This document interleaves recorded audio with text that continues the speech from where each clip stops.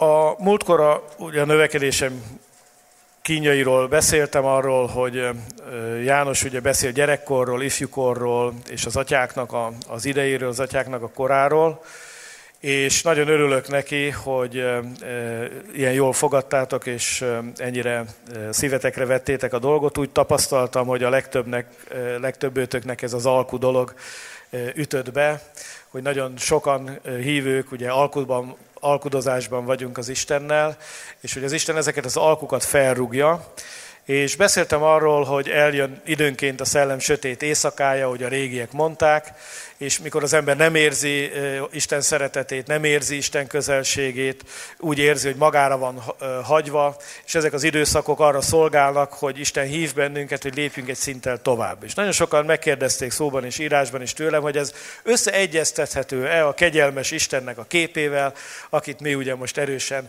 prédikálunk és hirdetünk, hogy Isten valóban olyan-e, hogy így csak fuk magára hagy bennünket, hagyja, hogy kínlódjunk, hogy szenvedjünk, és így tovább, és így tovább. És szeretnék erre először reagálni, mielőtt tovább lépnénk a mély lélektan világába, és Malakiás próféta könyvének a végéről, a 3. fejezetből szeretnék felolvasni néhány igét nektek, ami úgy hiszem, hogy megválaszolja mindazt, ami ezzel kapcsolatos. Miért tenne ilyet az Isten, vagy miért hagy időnként úgymond magunkra az Isten, legalábbis az érzések vagy a szellemi valóság szintjén? Tudjuk, hogy Jézussal is ez megtörtént, hiszen a kereszten a legdrámai pillanat, amit a 22. Zsoltárban előre kijelentett a szellem, az volt, amikor Jézus felkiáltott: én Istenem, miért hagytál el engem? Tudjuk, hogy Isten ilyenkor sem hagy el bennünket, amikor ezeket a dolgokat átéljük, hanem valami más történik az életünkben, és Malakiásnál van leírva ez az ige. A 3. rész 13. versétől olvasnám. Vakmerően beszéltetek ellenem, azt mondja az Úr. És ezt kérdezitek, hát mit beszéltünk ellened? Azt mondjátok, hiába való az Istennek szolgálni. Mi haszna, hogy teljesítettük, amit ránk bízott, és hogy gyászban jártunk a seregek ura előtt. Inkább a kevélyeket tartjuk boldognak, hiszen a gonosztevők gyarapodnak, kísértik az Istent, mégis megmenekülnek. Amikor erről beszélgettek egymás közt azok, akik félik az Urat, az Úr figyelt és meghallotta. És beírták egy könyvbe az Úr előtt emlékezetül azokat, akik őt félik, és megbecsülik a nevét. Az én tulajdonommá lesznek, mondja a seregek ura, azon a napon, amelyet elhozok. Könyörületes leszek hozzájuk, amilyen könyörületes az ember a fiához, aki tiszteli őt. Akkor ismét látni fogjátok, hogy különbség van az igaz és a bűnös között, az Isten tisztelők és az őt nem tisztelők között. Aztán beszél még erről a napról, hogy eljön, mint az izzó kemence. Ez egy érdekes jelenet, hiszen miről van szó? Olyan szituáció áll elő, amikor az emberek azt mondják, hogy nincs különbség az igazak és a bűnösök között. Sőt, mintha a bűnösök szerencsésebbek lennének. Hiszen kísértik az Istent, mégis sikerülnek a dolgaik. És amikor ilyenek a körülmények, akkor tanácskoznak az Isten félők. És mit csinál az Isten? Nem avatkozik közbe, hátralép és figyel. És emlékkönyv iratik azoknak, akik az ő nevét félik és tisztelik. Van egy történetünk a Bibliában, Eszter könyvéből, ahol Márdokeus megmenti az uralkodó életét, lelepvezvén egy összeesküvést, és elfelejtik őt ezért megjutalmazni. És eltelik 6 év úgy, hogy nem kap semmilyen jutalmat ezért ez a Márdokeus. De egy könyvbe az eset meg lett írva. És a döntő éjszakán, ennek a történetnek a forduló pontjának az éjszakán a király nem tud aludni, és hogy nem előveszik ezt a könyvet, amiben ez a feljegyzés benne van, és amikor a királynak felolvassák, hogy ez a Márdokeus megmentette az életét, akkor a király azt mondja, hogy és miféle jutalomban részesült ez a Márdokeus. És azt válaszolják neki, hogy semmilyenben. De Márdokeusról nem olvassuk, hogy megkeseredett emiatt, hogy azt mondta, micsoda hálátlanság. Márdokeus tette az életét, és örült, hogy cselekedhetett valami helyeset és jót, de fel volt jegyezve az ő cselekedete, fel volt jegyezve az a magatartás, amit ő egy kritikus helyzetben tanúsított. És amikor Isten tovább akar vezetni bennünket egy magasabb szintre, és felrúgja a kis alkunkat, ami addig működött az életünkben, vele kapcsolatban, Ahogy itt is olvassuk, vagy látjuk, hogy az ember ilyenkor azt éli át, hogy van értelme Istent szolgálni? Van értelme kitartani az igazság mellett? Van értelme annak, hogy az ember tisztán tartja magát a világtól? Hiszen úgy tűnik, hogy a bűnösök, a gonoszok, az igazak, azok a sikeresek. Azok akikkel fut a szekér. Az Istent kísértőknek semmi bajuk nem esik, az igaznak meg sok baja van. És ilyenkor, ezekben a pillanatokban Isten hátralép, és hagyja, hogy mi döntsünk. És ennek az az oka, hogy ezek a döntéseink nagyon fontosak és nagyon értékesek, és pontosan ezek a döntéseink vezetnek bennünket tovább arra a szintre, arra a magasabb hitbeli szintre, a közösségnek egy mélyebb szintjére, amire Isten vezetni akar bennünket. Az örök ítéletkor, amikor odaállsz Isten színe elé, lesz egy csomó olyan dolog, amiért nem kaptál jutalmat ezen a földön. De ugyanúgy azért tetted, mert hittél Istenben, mert tisztelted őt, és félted az ő nevét. Nem látod annak az eredményét, nem látod a jutalmát. Se az egyház, se a hívők, se az emberek, se a világ, még maga Isten sem szolgáltat neked igazságot, és adott neked elégtételt. Úgy vagy, mint Márdokeus az ő jó tettével. De az ítélet napján, amikor megjelensz az Isten előtt, akkor ezek lesznek a legfontosabb és legértékesebb dolgok. És Isten azt mondja, hogy megnyerted a te jutalmadat. Jézus így tanít, ha amikor meghívsz és jót teszel emberekkel, akkor ne azokkal tegyél jót, akik viszonozni tudják neked. Mert az lesz a jutalma. Tegyél azokkal jót, akik nem tudják viszonozni. És jutalmad lesz a mennyekben, a mindenható, az örökké való Istennél. Ugyanezt az elvet tanítja.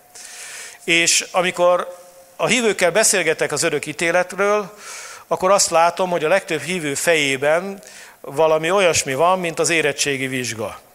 Hogy ott meg kell jelenni, szépen kiöltözve, jól felkészülve, és jó lenne tudni előre, hogy mik lesznek a tesztkérdések, és jó lenne biztosan tudni, hogy sikerült felkészülni, és hogy átrágtam magam a könyvön, és hogy tényleg minden kérdésre válaszolni tudok, és egy ilyen vizsgadruk, egy ilyen vizsgastressz vesz erőt a hívőkön, hogyha azt mondjuk, hogy örök ítélet. És remélem, hogy mire a végére érek a mondani valómnak, addigra kicsit más képed lesz erről a történetről és erről a dologról. És ez kapcsolódik ahhoz is, amit Malakiásban írva van.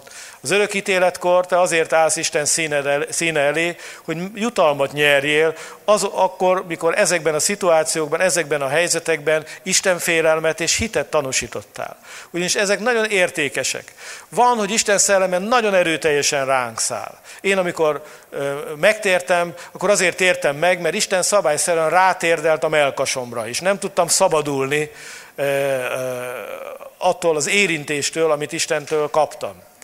De tudom, hogy az igazán értékes döntéseim azok, amikor Isten nem térdel rá a mellkasomra, hanem járok vele, tanulok vele egy ideig, és eljön az idő, amikor Isten azt mondja, hogy most már eleget tudsz, most már elég okos vagy, most dönts annélkül, hogy én rátérdelek a mellkasodra, annélkül, hogy egy nagy kijelentést kapsz, egy nagy látomást kapsz, egyszerűen csak dönts az Isten félelmedből. És ilyenkor ez a döntés, ez teljesen a miénk. És ez adja az értékét, és ez adja a szépségét.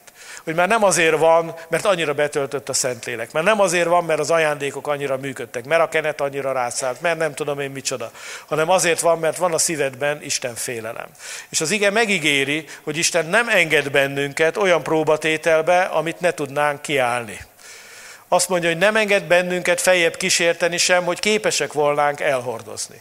Ezért Isten csak olyan próbatételbe enged téged bele, amiről tudja, hogy már képes vagy kiállni, és képes vagy megállni. Ez jó hír? Ezért ne félj a próbatételektől, ha belekerülsz egy próbába, azért kerülsz bele, mert Isten tudja, hogy abból ki fogsz jól kerülni. Ott volt Péter atyánk fia, akinek Jézus előre megmondta, hogy az ördög kikért benneteket, hogy megrostáljon, ahogy a búzát megrostálják. De én imádkoztam, érted? De miért imádkoztam? Hogy a te hited el ne fogyatkozzon. És miután majd megtérsz, erősítsd a testvéreidet. Pontosan erről van szó. Péter ebben a próbatételben gyengének bizonyult. Mert ennek a próbatételnek az volt a célja, hogy szembesüljön azzal, hogy még nincs kész fogságra és halálra menni az ő mesteréért. És sokszor mi ilyenek vagyunk, hogy azt hisszük, hogy már erre, arra, amarra készek vagyunk. És néha azzal is szembesülnünk kell, hogy még nem vagyunk készek rá. Még nem vagyunk készen. Mert nem az számít, hogy mit mondunk, hanem az számít, hogy mit csinálunk. És amikor belekerülünk egy adott helyzetbe, az mutatja meg igazán, hogy kik vagyunk. És ezért van, hogy az örök ítélet is cselekedetek szerint lesz. A cselekedetek beszélnek rólunk, a cselekedeteink mondják el azt, hogy kik vagyunk, nem csak a szánk. Uram, Uram. Sokan mondják nekem azon a napon, hogy Uram, Uram. De nem az számít, hogy te mit mondasz, az számít, hogy az Úr mit mond. Ismerlek, nem ismerlek. Jó tevő, vagy gonosz tevő. És ezért a cselekedeteink fognak beszélni helyettünk, és az ítélet alapja a cselekedetek lesznek, és Isten még a motivumainkat is nyilvánosságra fogja hozni. És ezzel kapcsolatos a mondani valóm is ma, aminek azt a címet adtam, hogy mindenki azt kapja, amit megérdemel. És ez egy nagyon fontos kérdés, mert bár a régieket is foglalkoztatta, ugye Platon teszi fel ezt a kérdést először, hogy most hogy van az ember sorsa, hogy mindenki azt kapja, amit megérdemel. És hogyha most az örök ítéletre vetítjük ki a dolgot, és elképzeled magad, hogy ott állsz Isten trónja előtt az ítéletkor, akkor azt szeretnéd kapni, amit megérdemelsz?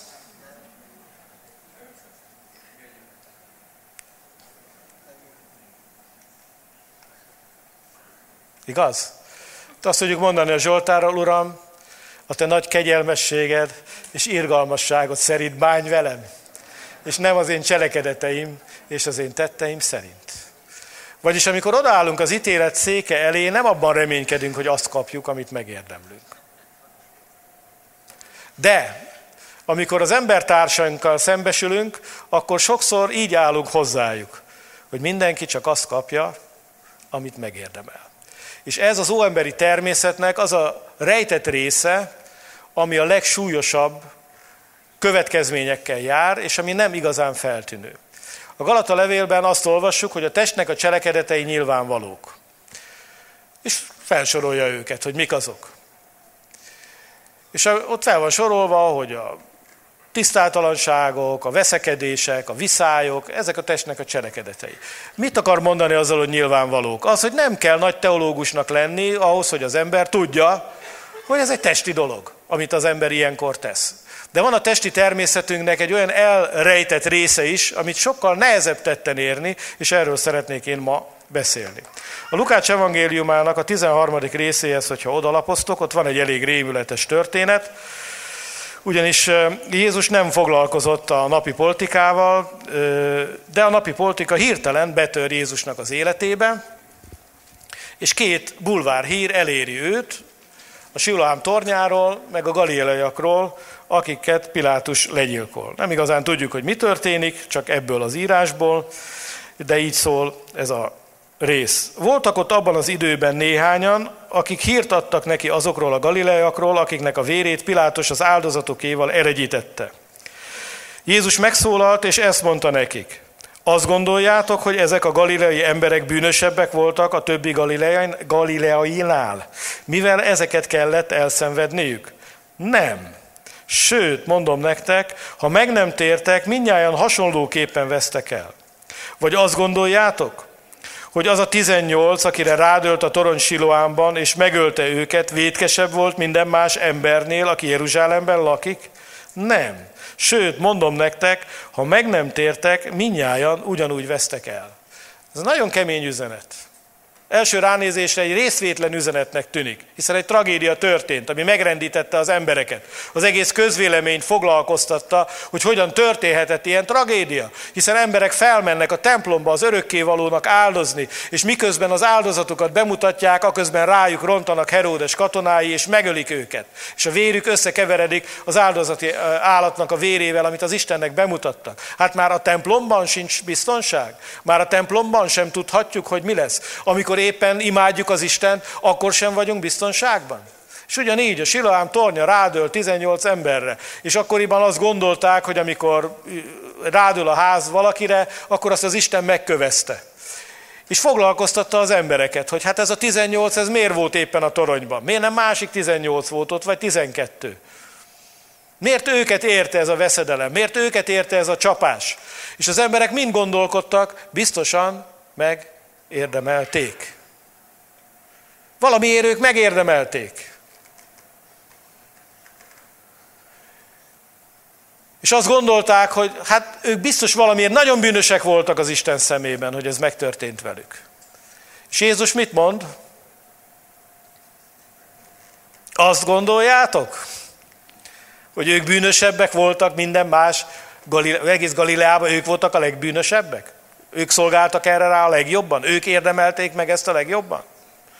Azt gondoljátok, hogy egész Jeruzsálemben ők voltak azok, akik a legjobban megérdemelték ezt, és azért haltak meg, mert a legbűnösebbek ők voltak? És Jézus nagyon egyértelmű választ ad, és azt mondja, nem. Sőt. És ez az üzenetének a másik fele. Hogy ti azt mondjátok tragédiának, amikor egy ember halála hirtelen, váratlanul, előzmények nélkül beköszönt is. Arcotokba vigyorog, röhög a halál, és akkor az ember megijed, és azt mondja, hogy Úristen. Én viszont azt mondom tragédiának, mikor egy ember hallja az evangéliumot, és nem fogadja el. Az az igazi tragédia. Voltam egy helyen, ahol tényleg egy dorkásos, hasonló, nagyon jó embert kellett eltemetni, és ott nekem szegezték a hívők a kérdést, és azt mondták, hogy miért van az, hogy a jó emberek mennek el. És én is meg voltam rendülve, és én is úgy voltam vele, hogy hát ez nem igazság. Hát annyi rohadt tróger van ott a környéken, egyik sem lett beteg, egyiket sem ütötte el az autó, miért pont ezt a tisztességes, derék, rendes, istenfélő emberrel történik ez? És akkor az Úr szólt hozzám, és azt mondta, nem csak a jók halnak meg, mindenki meghal. A ti időtök mindig készen van, mondta Jézus.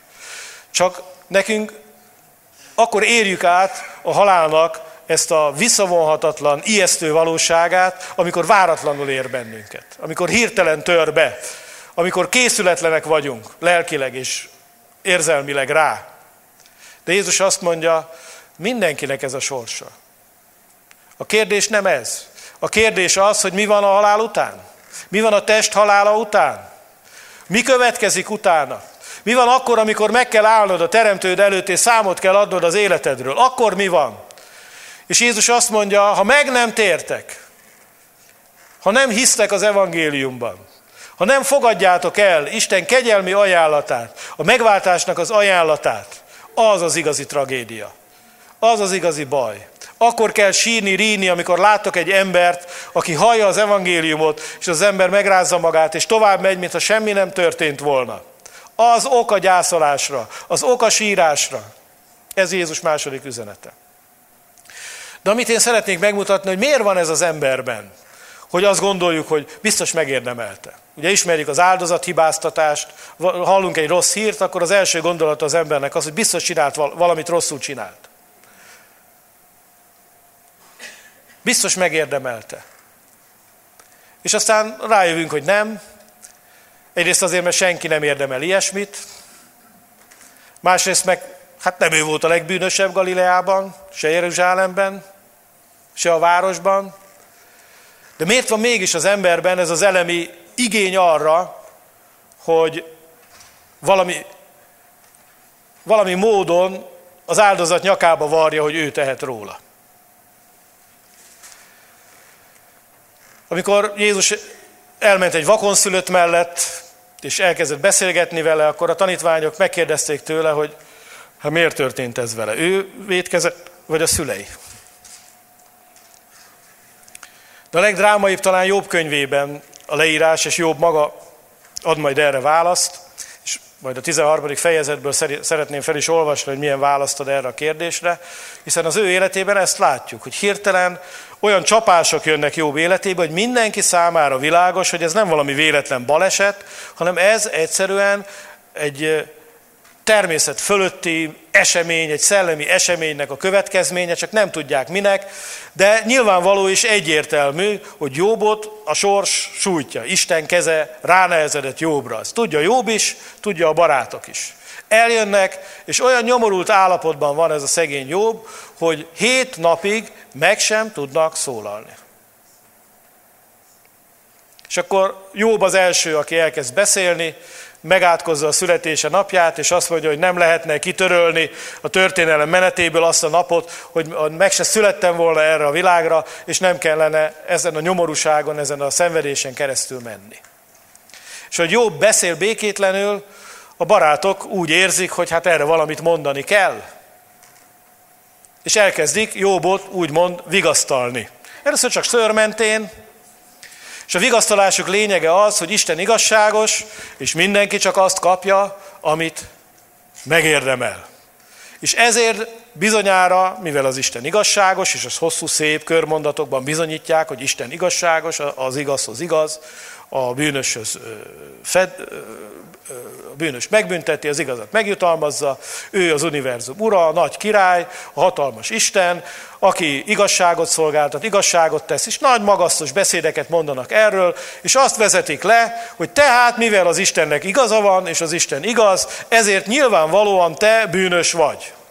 És amit kaptál, azt megérdemelted. Magadban keresd az okát annak, ami veled történt. Vald meg a bűnödet, még kimenekedés útját is megmutatják, térj meg, vald meg a bűnödet, és Isten majd helyreállít, és megint minden jó lesz. És akkor jó, elmondja, hogy de hát nem így van, de hát nem úgy van, és 2 érvet hoz. Az egyik érve az, hogy nem én vagyok a legbűnösebb Úz földjén, se Galileába, se Jeruzsálembe.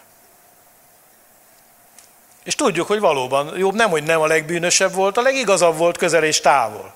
Olyan bizonyítványt állít ki róla az Isten, 5 olyan dolgot mond róla, hogy igaz volt, hogy bűngyűlölő, hogy istenfélő. Hát fantasztikus bizonyítványt kap Jobb. És mégis őt éri ez a csapás. És jönnek a barátok, és azt mondják, tehetsz róla. Valami van az életedben, valamit nem jól csináltál. A fiaid azért haltak meg, már a második körben már durvák lesznek, és megmondják kerekperec, a fiaid azért haltak meg, mert valami gonosz dolgot csináltak. És Jobb azt mondja, hogy emberek, nem én vagyok a leggonoszabb. Ha én ezt érdemlem, akkor ő mit érdemel? Meg ő mit érdemel? Meg ő mit érdemel? Mit érdemelnek a gonoszok, akik kísértik az Istent, és mégis megmenekülnek? És egy másik szörnyű dolgot is feltesz Jobb, és ezt szeretném majd elolvasni, hogyha én ezt érdemlem, akkor mit érdemeltek ti?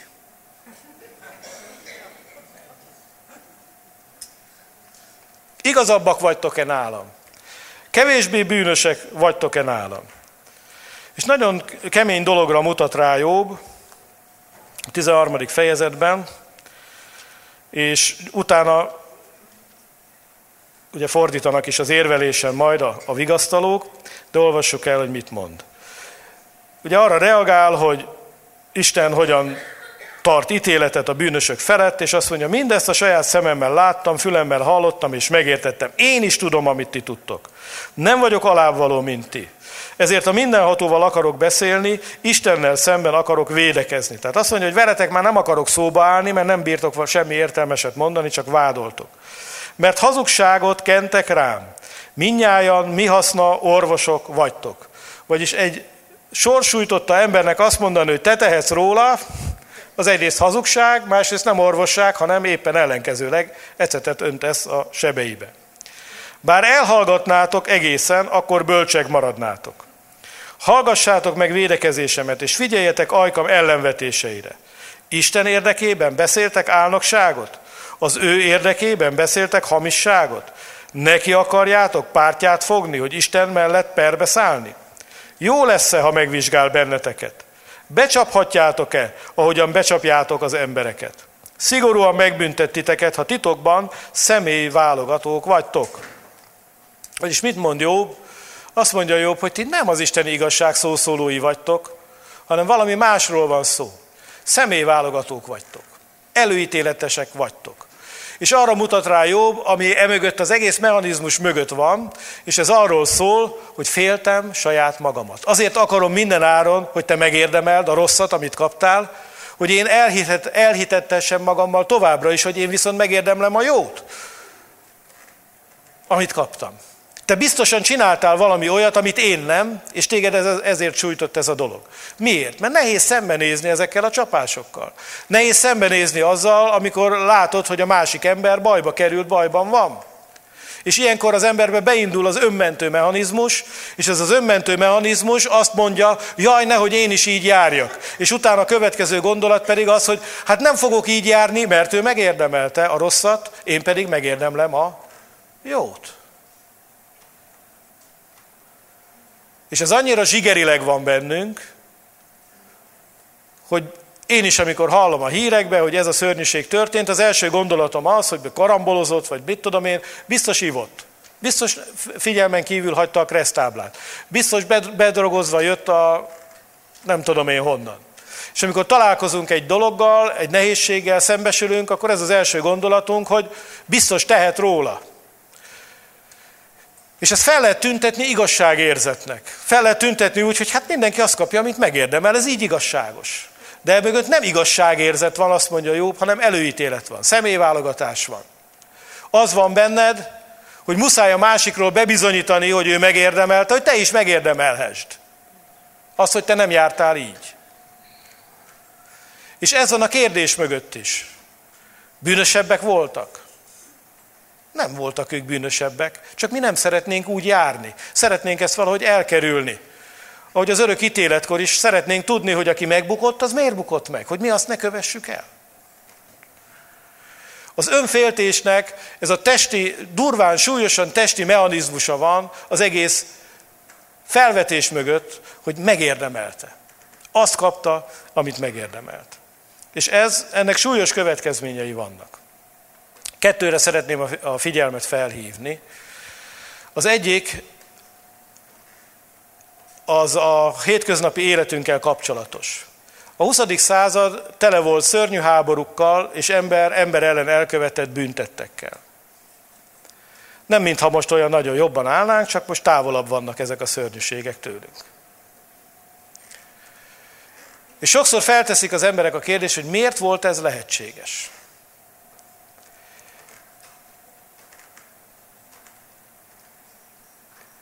Ja, nem régen a napokban volt az évfordulója annak, hogy felszabadultak a koncentrációs táborok, és az egyik koncentrációs táborra, a Buchenwaldira ez volt kiírva, jedem das seine. Mindenki, amit megérdemel. Az összes többi táborra azt írták fel, hogy Arbeit macht frei. A munka szabaddá tesz. És az összes többi felirat kifelé nézett. És azt üzente a németeknek, hogy ők megérdemelték ezt a sorsot, amit kaptak, de titeket az, hogy ti szerettek dolgozni ellentétben velük, szabaddá tesz. Megment.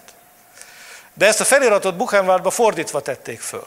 Ez nem kifelé szólt, hanem befelé szólt. Az volt az üzenete, hogy ez jár nektek. Ez az, amit ti megérdemeltek.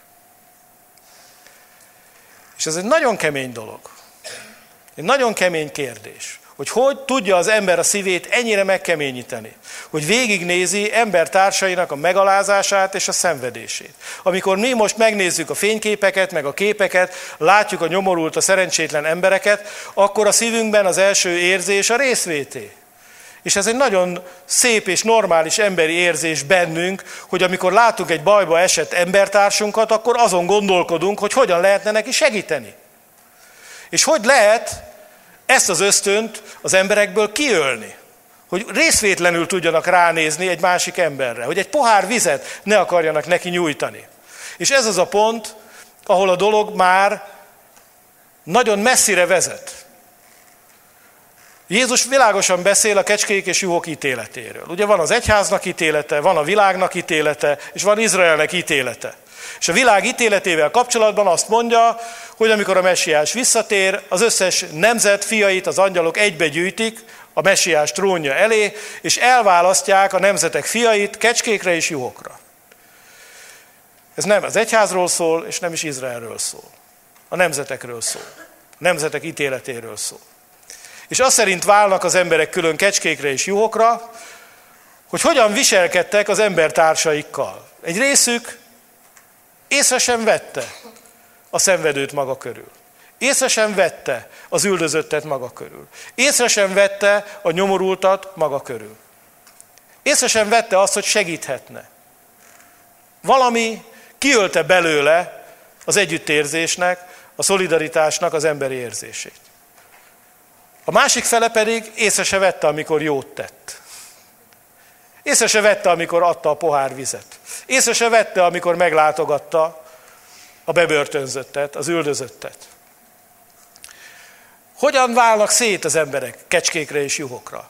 Mi öli ki belőlük az érzéketlenséget? Akkor történik meg ez az ember életében, amikor magáévá teszi azt az ideológiát, ami erre a testi mechanizmusra épül fel, mindenki azt kapja, amit megérdemel. És amikor erre felépítenek egy filozófiát, felépítenek egy ideológiát, akkor ennek az az eredménye, hogy megfertőzi a lelkiismeretedet, elkezdesz úgy gondolkodni az ember társadról, hogy igen nyomorult, igen szenved, segíteni kéne neki, de nem lehet, mert ő kereste saját magának a bajt, és ő ezt megérdemli. És amikor megkérdezték a nácikat, akik példás családapák voltak, szerették a gyereküket, megünnepelték a családi ünnepeket, hogy tudtak otthonról, a családi fészekből elmenni egy koncentrációs táborba, vagy részt venni a mészárlásokba, és semmilyen részvétet nem tudtak érezni se a gyerekek iránt, se a családok iránt, se más emberek iránt, és a válasz minden esetben az volt, de hát azok zsidók voltak. Az egy másik kategória. Az nem az ember kategóriája, hanem az egy másik kategória, azok, akik megérdemlik. Hát ők zsidók voltak.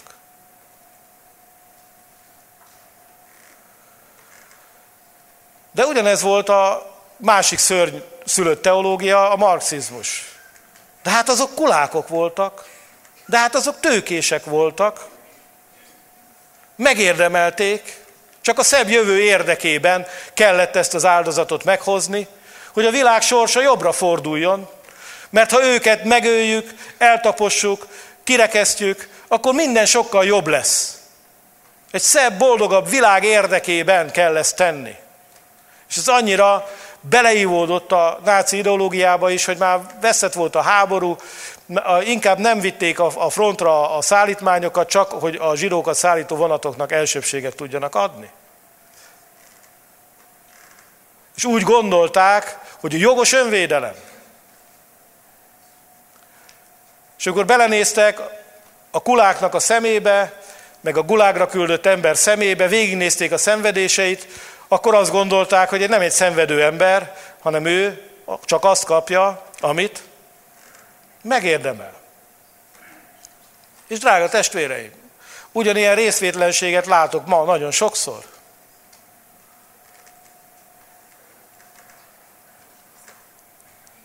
És lesz belőle ideológia. Mert az, hogy ez feljön az emberbe, vagy ez az első reakciója, az enyém is ez. De a kérdés nem az, hogy mi az első reakciód. A kérdés az, hogy mi a második, hogy mi a harmadik, hogy mi a negyedik, hogy mi az ötödik reakciód. A kérdés az, hogy csinálsz-e ideológiát ebből. Engeded el, hogy megkeményítse a szívedet, hogy megfertőzze a lelkiismeretedet, és a gondolkodás módodat, ez az egész történet, ez az egész dolog. Ugyanis, ha az állam csinál ebből ideológiát, akkor a legrosszabb dolog történik. Az államot Isten azért adta, hogy az embereket megvédje. Miért? Pont a testi természetünk miatt. Mert az emberek versengők, az emberek irigyek, az emberek kívánják a másiknak a dolgát, elirigyelik egymástól a dolgokat, és az özönvíz előtt a világ ezért fulladt káoszba. Megtelt a föld erőszakkal. És Isten az özönvíz után adta az államot, hogy az államnak az a feladata, hogy megvédje a gyengéket, az erőtleneket azoktól, akik erősek, nem csak feltétlenül azért, mert erőszakosak, hanem azért, mert tehetségesek. És Izraelben 50 évenként helyreállították a törzsi területeket újból, visszakapta minden család a földterületet, azért, mert a tehetséges elszakadt a tehetségtelentől. Nem csak az erőszakosok, hanem sokszor maga a tehetség is különbségeket hoz létre. És amikor ezek túl nagyok lesznek ezek a különbségek, abból mindig baj származik. És most is ez van a világban. És a bajoknak az egyik forrása ez, hogy a világ népességének 1%-a birtokolja a világ javainak felét.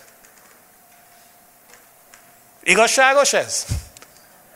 Mindenki azt kapja, amit megérdemel? Ők megérdemlik? Mi ezt érdemeljük? Amazok azt? De mikor az ember a szívét meg akarja keményíteni, akkor mindig talál ideológiát. És ha az állam az, aki ilyenkor ezt súlykolja beléd, hogy a zsidó megérdemli, a kulák megérdemli, a tőkés megérdemli, a nacionalista ideológiák az első világháború lett azt súlykolták, hogy nekünk magyaroknak jár a nemzetállam, a szerbeknek nem. Nekünk magyaroknak jár a nemzetállam, a románoknak nem. Szlovákoknak nem. Pedig ez úgy működik, hogy amikor benned lángol a nacionalizmus, és azt mondod, igen, mi magyarok, mi megérdemeljük, az ukránba is felérezti a nacionalizmust, és mi ukránok mit érdemlünk? Mi nem érdemeljük meg? Vagy megérdemeljük? Hogy vannak ezek a dolgok?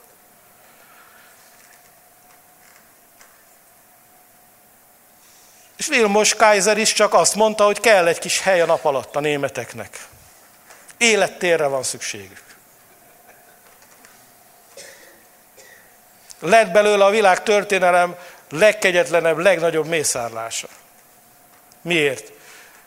Mert az államnak valahogy rá kellett velni az alatvalóit, hogy kövessék őt. És hogy vette rá az állam? Egy hülye ideológiával, ami arról szólt, hogy ti nem azt kaptátok, amit megérdemeltek, ők meg nem azt kapták, ők sokkal többet kaptak, ti sokkal kevesebbet kaptak, és amikor elvesszük tőlük, akkor ez csak azért van, mert ők ezt érdemlik. És amikor az állam maga játszik rá a testi természetedben levő bűnös dolgokra, akkor pont nem azt csinálja, ami a dolga.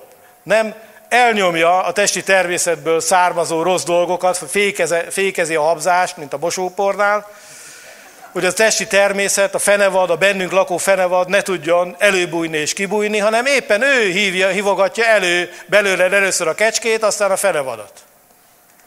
És amikor már nem tudsz megindulni, amikor már megkeményíted az embertársadnak a szívét, az embertársad felé a szívedet, akkor baj van.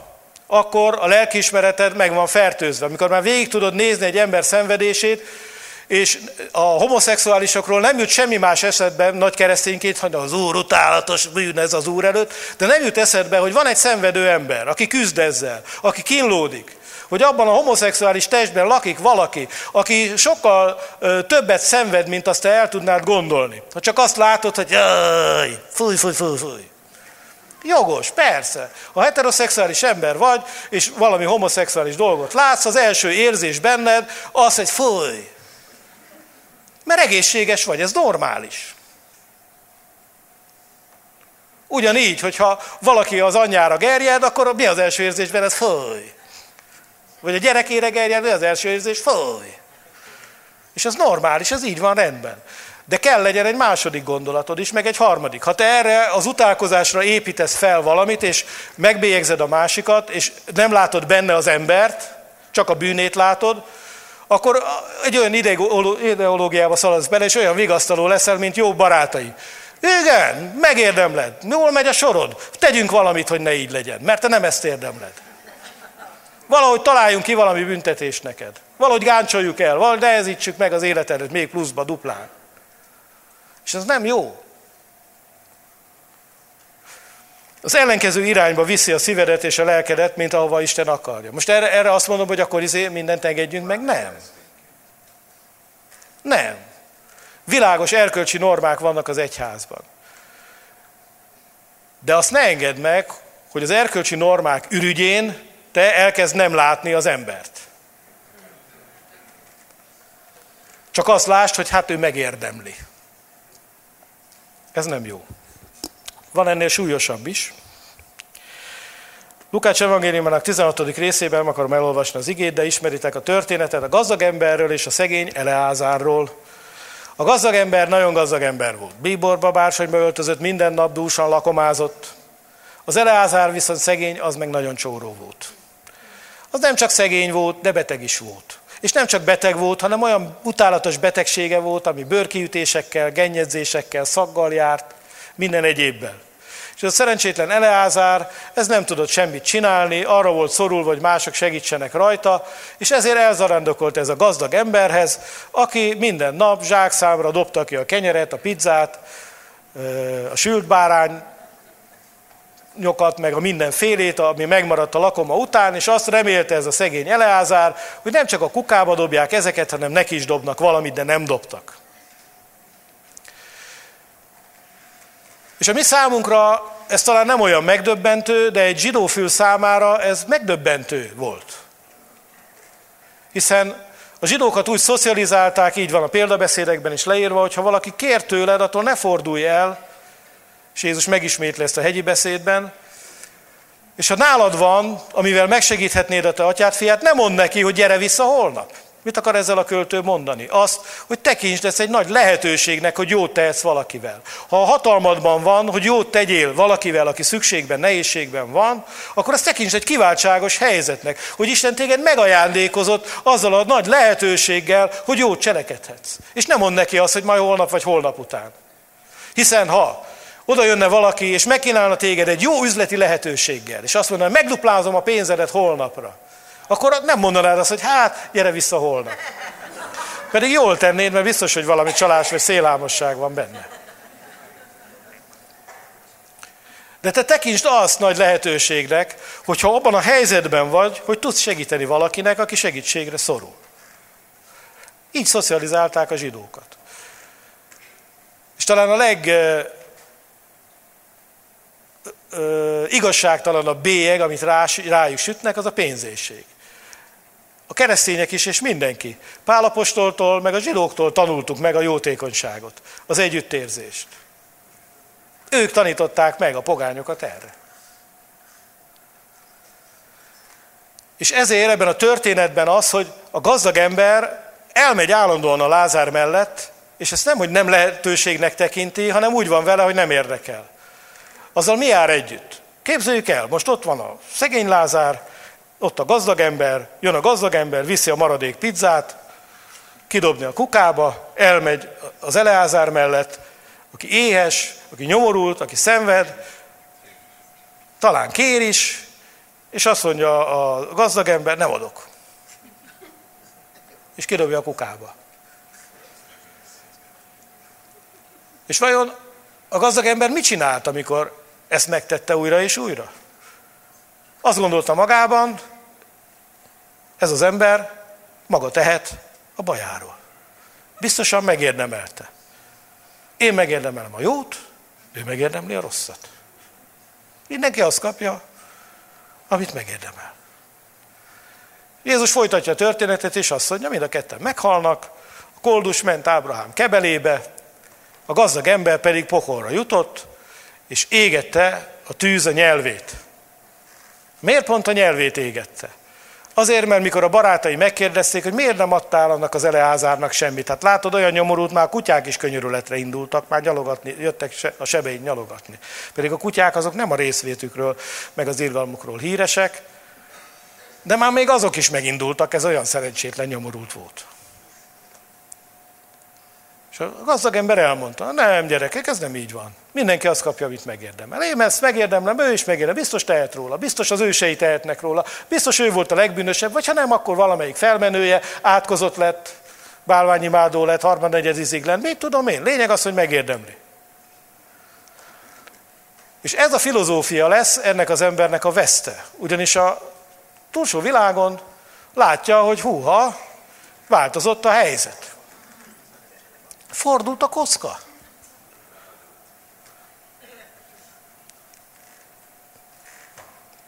És kérdezi Ábrahámot, hogy hát nem lehetne valamit csinálni? Hogy valahogy innen nem lehet átkerülni oda? És nem lehet. És tudod, miért nem lehet? Azért, mert a saját magad által felállított mérce nem enged. Mindenki azt kapja, amit megérdemelt. Te egész életedben megkemítetted a szívedet, és felállítottad ezt a mércét a szerencsétlen emberrel szemben, azt kapja, amit megérdemel. Hát most akkor ez van. Ő vigasztaltatik, te pedig gyötrettetel. Ez a te sorsod. És aztán Jézus más dolgokat is mond ezzel kapcsolatban, de most engem ez a dolog érdekel. Miért fontos ez? Az, hogy ezt megértsük, oda kell lapoznunk a hegyi beszédhez, és megmondom nektek őszintén, Máté Evangélium 7. részében, a hegyi beszéd 3. része, fejezete. Én sokáig úgy gondolkodtam erről a dologról, hogy Hát igen, van a viszonosság elve, hogy jó, érdemes jónak lenni más emberrel, és akkor veled is jók lesznek, érdemes szeretni, és akkor téged is szeretnek, és így tovább.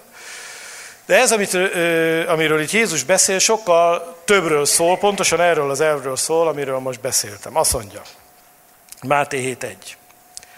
Ne ítéljetek, hogy ne ítéltessetek, mert amilyen ítélettel ítéltek, olyannal ítéltettek. És amilyen mértékkel mértek, nektek is olyannal mérnek. Amilyen ítélettel ítéltek, amilyen mértékkel mértek. És mondom, én ezt sokáig csak úgy gondoltam, hogy hát jó, ez így a viszonosság elve az életben, így elboldogulunk vele. Egészen, amíg a Róma 2-höz nem értem. És a Róma 2-ben azt mondja az írás, menthetetlen vagy ember, aki ítélkezel a bűnös felett. Kimondod a kemény ítéletet, miközben te magad is ugyanazokat csinálod. Ezért tehát az ítélet, amit a másikra kimondtál, az kire hull vissza? A te fejedre. Vagy azt hiszed, miként Jobb is mondta a barátainak, hogy az Isten személyválogató?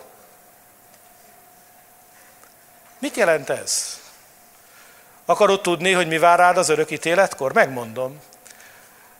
Nehéz vagy könnyű vizsgád lesz? Nehéz vagy könnyű mércét kell átugranod? Te tőled függ. Amilyen mértékkel mérsz másoknak, azzal a mértékkel mérnek téged. Amilyen ítéletet gyakorolsz a másik ember felett, olyan ítélettel fognak ítélni téged. Azzal a mércével fogsz találkozni, amit te magad állítottál fel másoknak. Jakab apostol levelének második része. A következőképpen szól. Testvéreim, amikor dicsőséges Urunkba, a Jézus Krisztusba vetett hitetek szerint éltek, ne legyetek személyválogatók. Mert ha belép hozzátok a gyülekezetbe fényes ruhában egy aranygyűrűs férfi, és ugyanakkor egy szegény is belép kopott ruhában, ti arra figyeltek, aki a fényes ruhát viseli, sőt, ezt mondjátok neki, te ülj ide kényelmesen.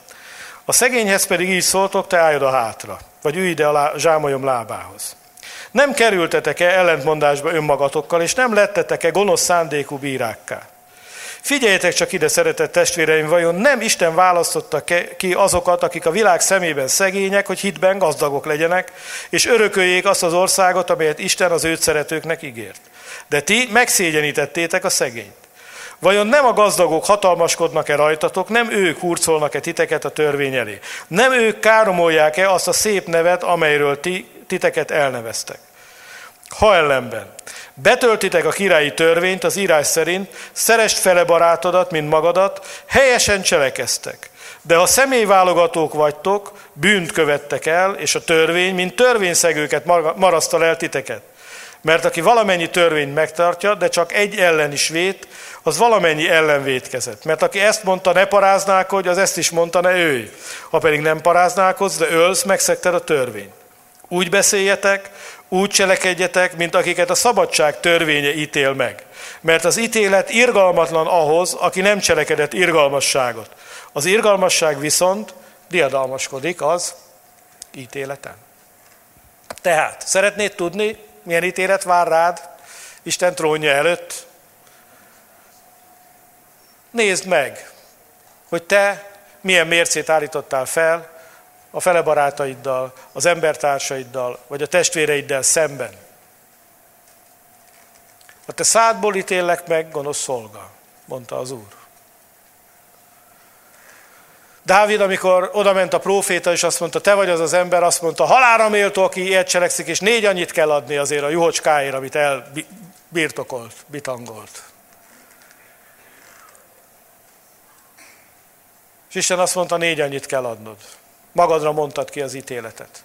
De mert megtértél és töredelmes szíved volt, ezért meghallnod nem kell. Csak a gyermek hal meg, aki ebből a kapcsolatból született. És ott is csak azért, mert azt mondja Isten, te király vagy, a világ szeme előtt vagy, és ezért nem maradhat a tetted büntetlen.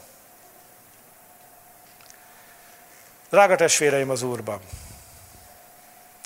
én szeretnélek kérni, hogy amikor megkeményíted a szíved mások felé, és megpróbálod megideológizálni, hogy ők miért érdemlik meg a rosszat, ahelyett, hogy segítenél.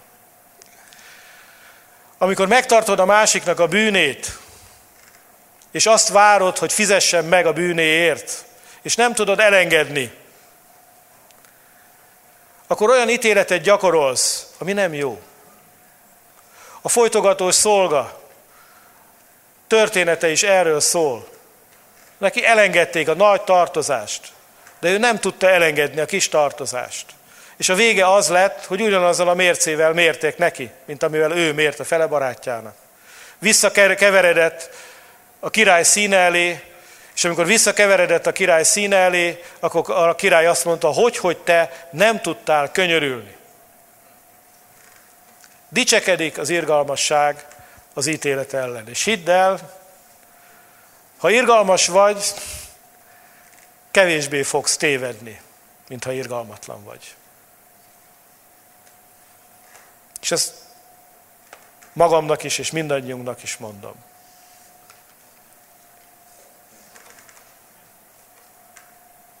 Egyikünk se abban reménykedik, hogy azt kapjuk, amit megérdemeltünk. Abban reménykedünk, hogy jobbat kapunk annál, amit megérdemeltünk. És ha magunkkal szemben ez a mérce, akkor alkalmazzuk ezt a mércét a testvéreinkkel, a rokonainkkal, a barátainkkal és az embertársainkkal is szembe. És aztán megérted, akkor el tudsz menni 2 mérföldútra, akkor oda tudod tartani a másik orcádat is, mert tudod, ha van a 3., akkor azt is, mert tudod, hogy te se azt kapod, amit megérdemelnél. És ez a jó hír, ez az evangélium. Isten nem a bűneink szerint bánik velünk, és a vétkeinkről meg nem emlékezik. És erre a szövetségre léptünk mi az élő Istennel, aki irgalmas, kegyelmes, úgyhogy közben igaz marad, és hűséges marad, de mégis az irgalmával és a kegyelmével közelít minden egyes emberhez. Erről szól a jó hír. És az, hogy ez lehetségessé váljon, hogy ebbe tudjunk hinni, ezért küldte el Isten az ő egyszülött fiát a mennyből a földre. Ezért halt meg igazságtalanul a kereszten, és szenvedte el az igazságtalanságot, mert nem azt kapta, amit megérdemelt, azt kapta, amit mi érdemeltünk volna. Hogy mi szabadok lehessünk. És szabad szívvel járulhassunk a kegyelmes és az irgalmas Isten elé. És ezért nagyon fontos az, hogy amikor kegyelemre és irgalomra találtunk az élő Istennél, ez bennünk is létrehozza Istennek ezt a természetét. Hogy ez a szövetség bennünk is működjön, és mi is így viszonyuljunk az emberekhez, az embertársainkhoz.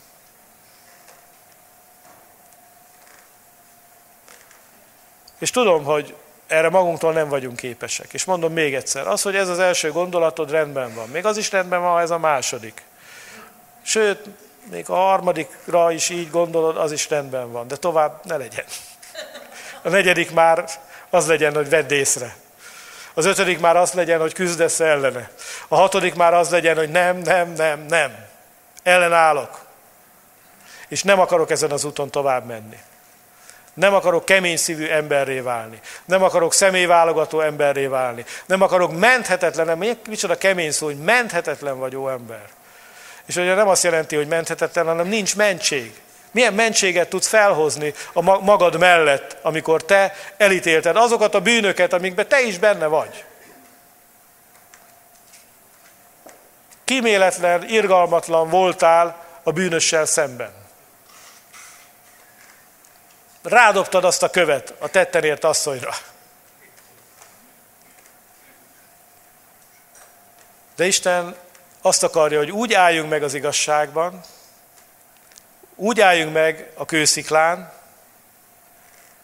hogy közben irgalmasak vagyunk, a szeretetet követjük, az igazságot követjük szeretetben egész pontosan, ugye így mondja az efézusi levél, és ez nagyon nagy és fontos lecke.